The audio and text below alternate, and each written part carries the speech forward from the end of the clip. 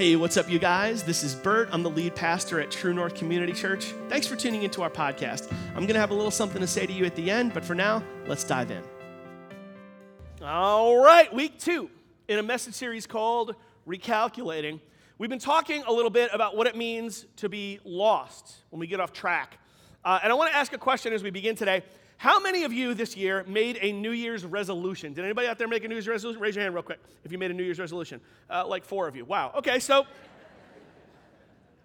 rest of you apparently made a resolution to never raise your hand in church. Okay, so of the 4 of you who made a resolution, anybody still keeping to it? 1. Okay, 2. Just what'd you resolve to do, dude? Eat slower? What a good resolution. Let's clap it up. I like that, man. I need to eat slower. Shut up. Okay, so, all right. The reason why, I suspect, I could be wrong about this, but I think the reason why so few of us make New Year's resolutions is because we know that when we make them, we usually don't stick to them. You make a New Year's resolution, and by St. Patrick's Day, or for many of us by the end of January, that resolution is somewhere in the rearview mirror. But there's something irresistible about the end of the year that allows us a window of time to press reset. The good news is, you don't have to wait until the end of the year to press reset. You don't have to wait until the end of the year to get back on track if you've gotten off a little bit. Now, last week, we talked about what happens when you get lost. And we talked a little bit about being lost physically. We had to ask you guys to use, some of you younger people in the room, we had to ask you to use your imagination a little bit. Because many of you, if you're young, you kind of grew up with GPS. There's always been GPS in your lifetime. But old people like me had to grow up in an era when we had to write directions down on a piece of paper. And if you are depending on someone to give you directions on a piece of paper, and either they give you bad directions or you get distracted while you're driving, you're going to get lost. And most people your parents' age know what it's like to actually just not know where you are physically and need to get back on track. What we discussed last week was simply this. There are many different ways in which a person can be lost. Certainly you can be lost physically and not know where you are. But you can also be lost spiritually. You can be lost academically. You can be lost professionally. And you can be lost financially. You could be lost when it comes to your finances. Now, what does that mean, to be lost financially?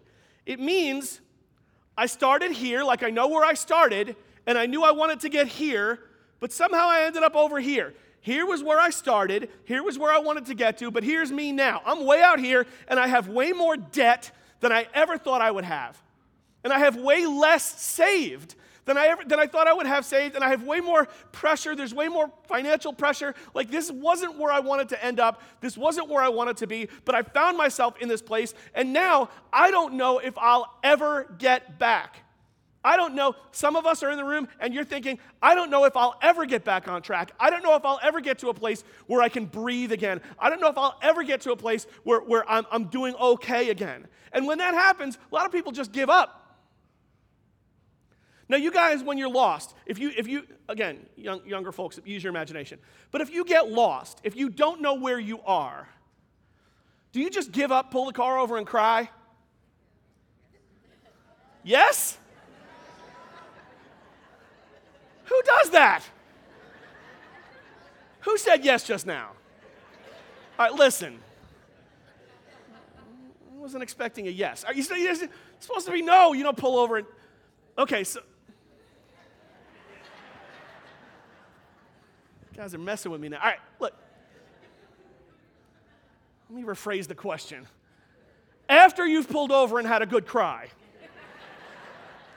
because you're lost, do you say, well, I don't know how I get home. I guess I live here now? No. You don't just pull the car over and go, I don't know how to get back. I guess this is my home. No, you don't do that. After you've had your good cry, you decide, okay, now I gotta put my big boy pants on and I gotta get back on track. I've gotta find a way to get back to where I know where I am. I've gotta find a way to get back to where I wanted to go and start aiming in the right direction and traveling in the right direction. And you take steps towards that. But that often is not what happens financially. That happens if you're in the wrong neighborhood or you get lost somewhere on the road. But if you get lost financially, what happens is a lot of people pull the car over and cry, and then decide, I guess I just live here now. I guess this is it. I guess I'll just always struggle. I guess there'll just never be enough money. I'll always struggle. I'm always going to wrestle. There's no way for me to get back on track. So now this is me. This is where I live. And when that happens, it's easy to give in to despair. And some of you have been there. Just despairing of where you are and going, oh, this is the worst. I'll never get out from here. And then the next step after that is to stop caring at all. And they'll go, you know what? If I'm going to be in debt anyway, I may as well be in a lot of debt. Who cares? If you're going to be a bear, be a grizzly, right?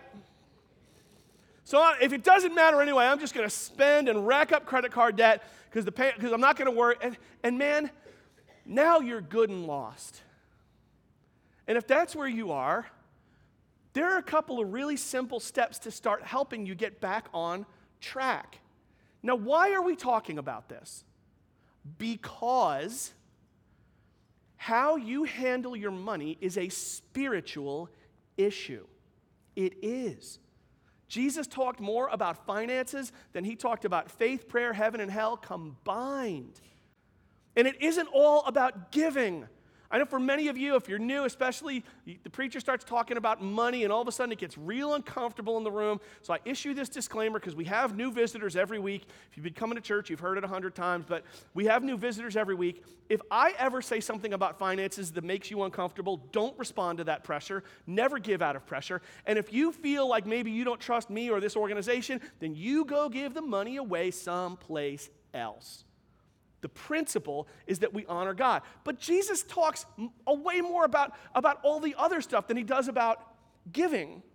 So how we handle our money actually is a spiritual issue. It matters spiritually to all of us. So when we get off track, we're called to do a little bit of recalculating, to put things back. Now, when you're lost, if you've gotten lost physically, like driving in your car, chances are one of two things happen. There are two primary causes of getting lost physically: bad directions and distractions.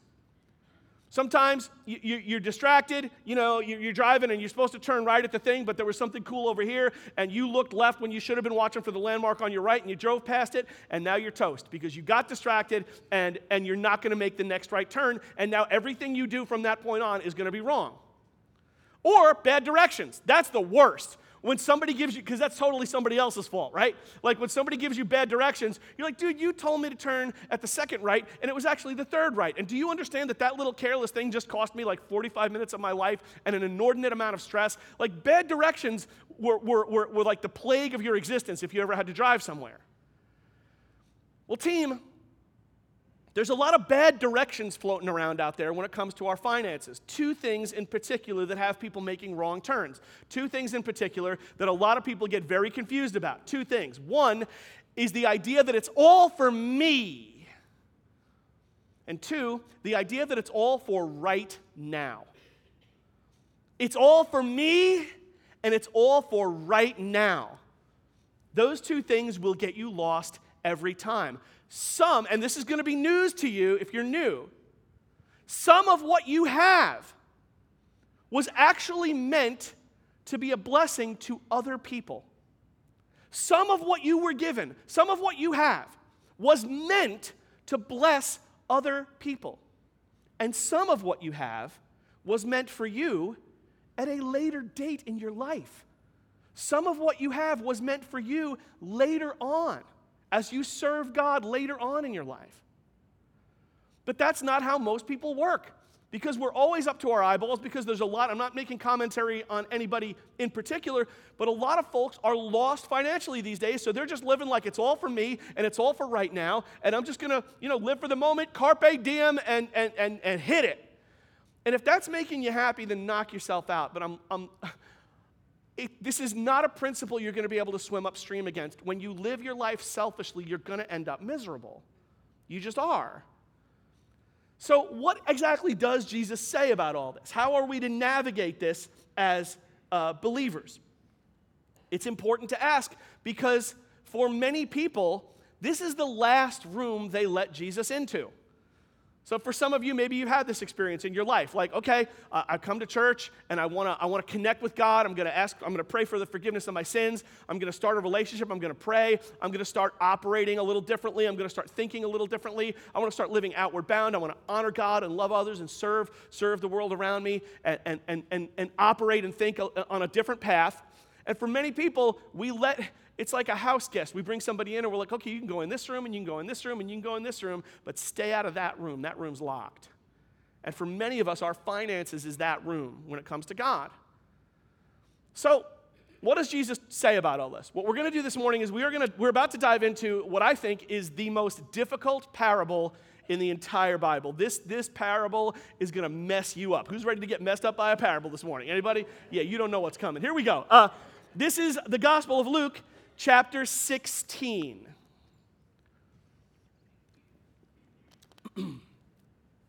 Jesus told this story to his disciples. There was a certain rich man who had a manager handling his affairs. One day a report came that the manager was wasting his employer's money. So the employer called him in and said, "What's this I hear about you? Get your report in order because you are going to be fired." The manager thought to himself, now what? My boss has fired me. I don't have the strength to dig ditches, and I'm too proud to beg. I know how to ensure that I'll have plenty of friends who will give me a home when I'm fired. So he invited each person who owed money to his employer to come and discuss the situation. He asked the first one, how much do you owe him? The man replied, I owe him 800 gallons of olive oil. So the manager told him, take the bill and quickly change it to 400 gallons. And how much do you owe my employer? He asked the next man. I owe him 1,000 bushels of wheat, was the reply. Here, the manager said, take the bill and change it to 800 bushels. Now here comes the sucker punch. Everybody ready for the sucker punch? This is what you didn't expect. The rich man had to admire the dishonest rascal for being so shrewd. And it is true that the children of this world are more shrewd in dealing with the world around them than are the children of the light. Here's the lesson. Use your worldly possessions to benefit others and make friends. Then, when your eternal possessions are gone, they will welcome you into an eternal home. Okay, so here's what's going on in this parable, right? Guy owns a company. He's got a lot of money in play. The CEO of the company realizes that the vice president is embezzling money. Calls a guy in, says, hey, listen, bring me the books. You're fired. Your exit interview's in a couple of hours, and I want to know everything that's happened.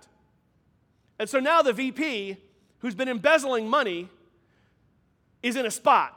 He's lost his job. And there's no talk of legal ramifications. In our world, he'd go to jail. But in this world, it's just like, hey, you're fired. So the VP says, man, I'm in a spot. I'm in trouble here. I'm too old to dig ditches, and I'm too proud to beg. And I personally can relate to both of those things. So he's like, now I'm in trouble. What am I going to do? And he goes, I know what to do. And he calls in a couple of the biggest clients that the firm has. Calls a guy in, says, hey, listen, what do you owe?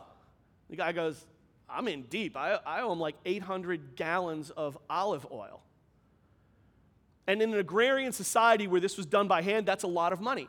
The guy goes, okay, not a problem. You and me are going to make a little deal here. We're going to cross that out and make it 400 gallons. How's that sound? To which the guy probably said, sounds illegal. Sounds like a crime, but I'm not going to change any paperwork. If you want to change it, that would be cool with me. I'm not going to be mad. I'm not going to prevent you from doing it. But like, and also, thank you. And like, what do I owe you? And the guy goes, nothing. But in a couple of weeks, I might come see you. Couple weeks, maybe you owe me a favor. Couple weeks, I might need a little help with something. I'll come see you. Cool? Cool. Sounds great. Takes the next guy in. Hey, what do you owe him? I owe him 1,000 bushels of wheat. This is no small thing. I owe him 1,000 bushels of wheat. Not a problem. We're going to knock 20% right off that. We're going to make it 800. What do you think about that?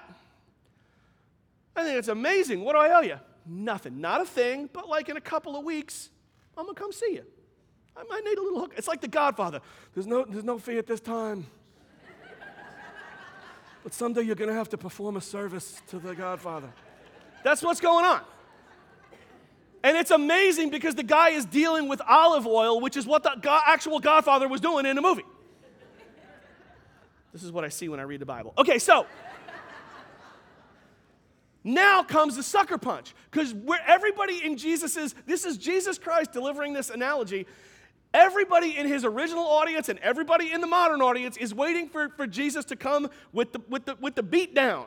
He's waiting for him to just crack open a can and be like, look, this guy is going to jail. The master of the company, the owner of the company, found out what he was doing, and he had him arrested, and he had him beaten. He was whipped, and then he was executed, because you should never, never, never, never, never be that dishonest. That's what everyone is waiting for. That's what would make sense. That's what would fit with our notion of right and wrong. That is not what is delivered. In the analogy, the master had to admire the shrewd rascal for what he did. And then Jesus does something he rarely does. He actually explains the parable. Now that's because this was a confusing parable, and there's probably even like his own guys. A lot of times his own guys didn't get it, and I have to figure, I don't know if you've ever done the math on this, but like, I'm figuring one of the 12 disciples was not that bright, don't you think? Like, in any 12 people, one of them's not that bright. You right? So, I mean, there's got to be one. And there's some of these disciples, we know nothing about these dudes. Like Bartholomew, we got no idea what that guy was like. So I don't know why, but I'm just picking on Bartholomew. I think he wasn't that bright. I could just imagine Jesus delivers these things, and they circle up later. It's like, I don't understand. He keeps talking in these parabolas. What is, somebody help me. And so Jesus finally, breaks it down, and he goes, here's what it means. Here's what the parable means. The manager has a temporary situation. He's employed. He has a job. That temporary situation is coming to an end. He has a limited amount of time left in this temporary situation to fix it so that he's got options afterwards. He's got a limited window of time in which to fix it and to leverage his time and his influence so that after the situation ends, he'll have options, he'll have friends, he'll have a way to provide for himself. Here's the lesson. You right now have a temporary situation. You have a job which is temporary. Here's your job. It's being alive. Your job is being alive. That's your job, breathing. You're all doing a great job. Somebody back there's asleep, but we're cool. Okay, so you're all doing a great job. This is your job. You're alive. Someday, you're going to get fired from your job of being alive. Someday, that will no longer be the case. Leverage your time now in your temporary situation for what is to come afterwards. Leverage this window of time in your temporary situation so that on the other side, you will have friends who will welcome you into eternal dwellings. In other words, some of you, when you get to heaven, somebody's going to walk up to you and go, I came to this church broken. I came to this church in real trouble, and I needed help.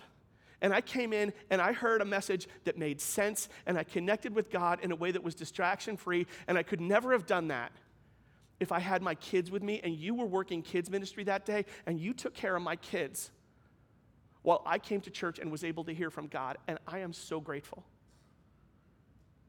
Some of you are going to be in heaven, and somebody you've never met is going to walk up to you.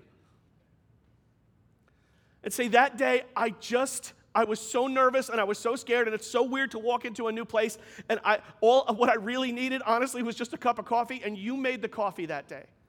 You helped. You volunteered. You supported the place financially. You helped keep the doors of the place open financially, so they were ready for me when I came in. You never met me, but thank you so much. Does the parable make more sense now?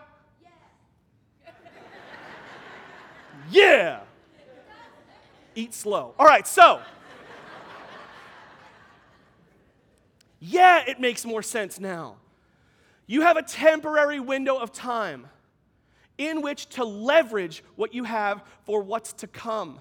You've heard people talk about how we're supposed to honor God with 10% of what we have. That's wrong. We're supposed to honor God with 100% of what we have.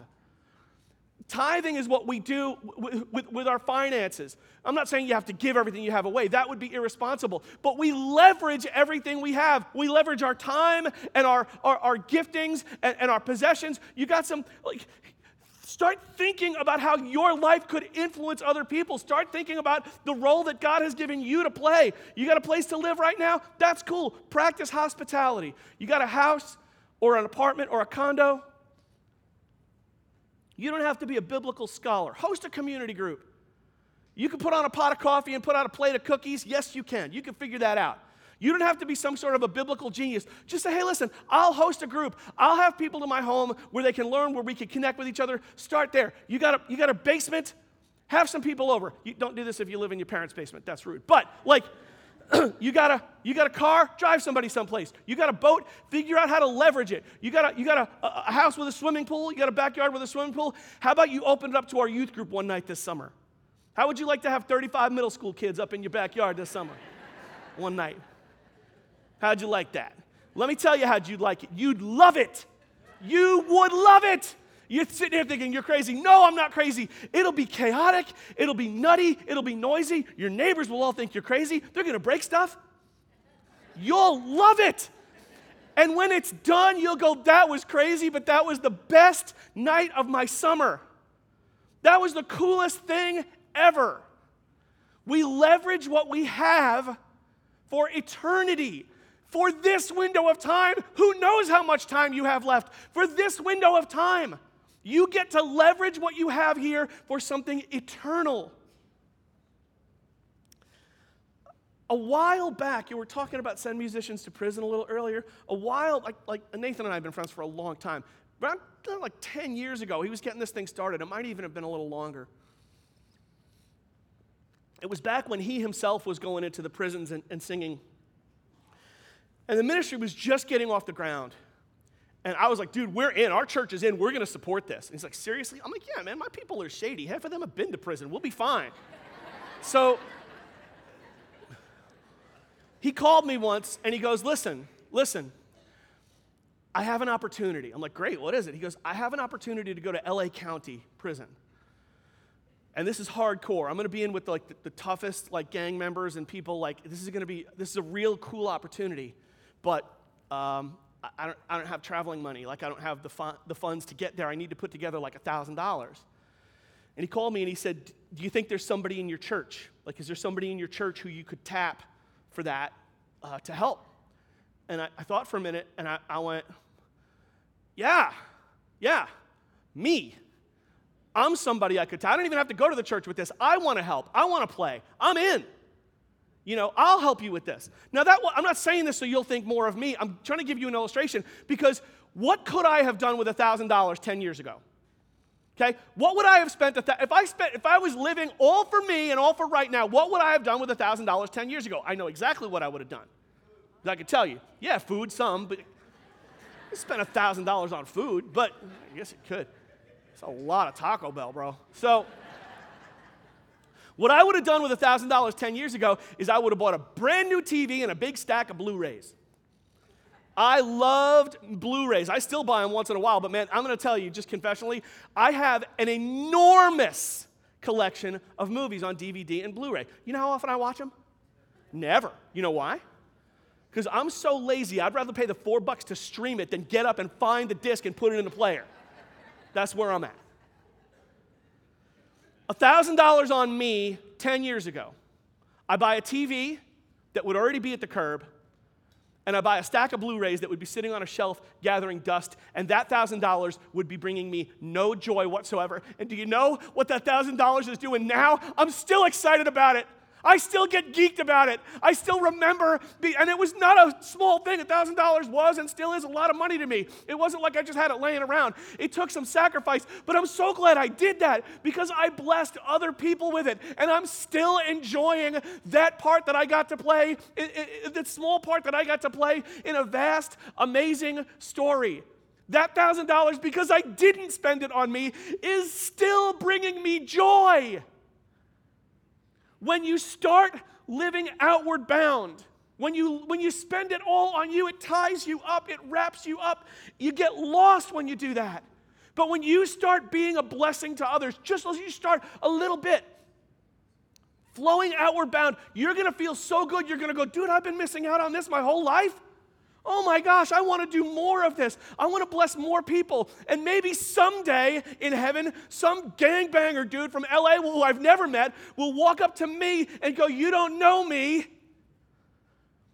But that day, that dude came in and he said a few things that changed my life. And now I'm out here changing a lot of other people's lives. And it happened because you played a part in it. And thank you. And wouldn't it be cool? Wouldn't it be crazy? Wouldn't it just be nuts if I got to heaven and I learned that the part that I played in God's amazing story that was most significant had nothing to do with True North and had nothing to do with sermons that I preached or people that I ministered to here. What if, and wouldn't it be cool, the most significant thing I ever did in God's kingdom was to tithe and bless a bunch of people who I've never even met? Wouldn't that be amazing? And wouldn't it be cool if you got to heaven and some middle school kid walked up to you and said, hey, you don't know me, but I broke your lawn chair. That was me. And you don't know me, but that night, the group circled up, and we opened God's Word together, and I learned some things that changed my life, and it happened because you played a small part that you were given to play in God's amazing story. Don't stay lost. Don't stay lost. You miss out on so much, and so many other people miss out on so much. And when we play the part God gave us to play, when we honor Him in every area of our life, you get so switched on, so turned on emotionally and spiritually, you'll never go back. It feels so good. It's the first step towards getting back on track financially because you will see how God blesses your life. We're going to stop right here. We'll pick it up right from there for next week for part 3. Let's pray.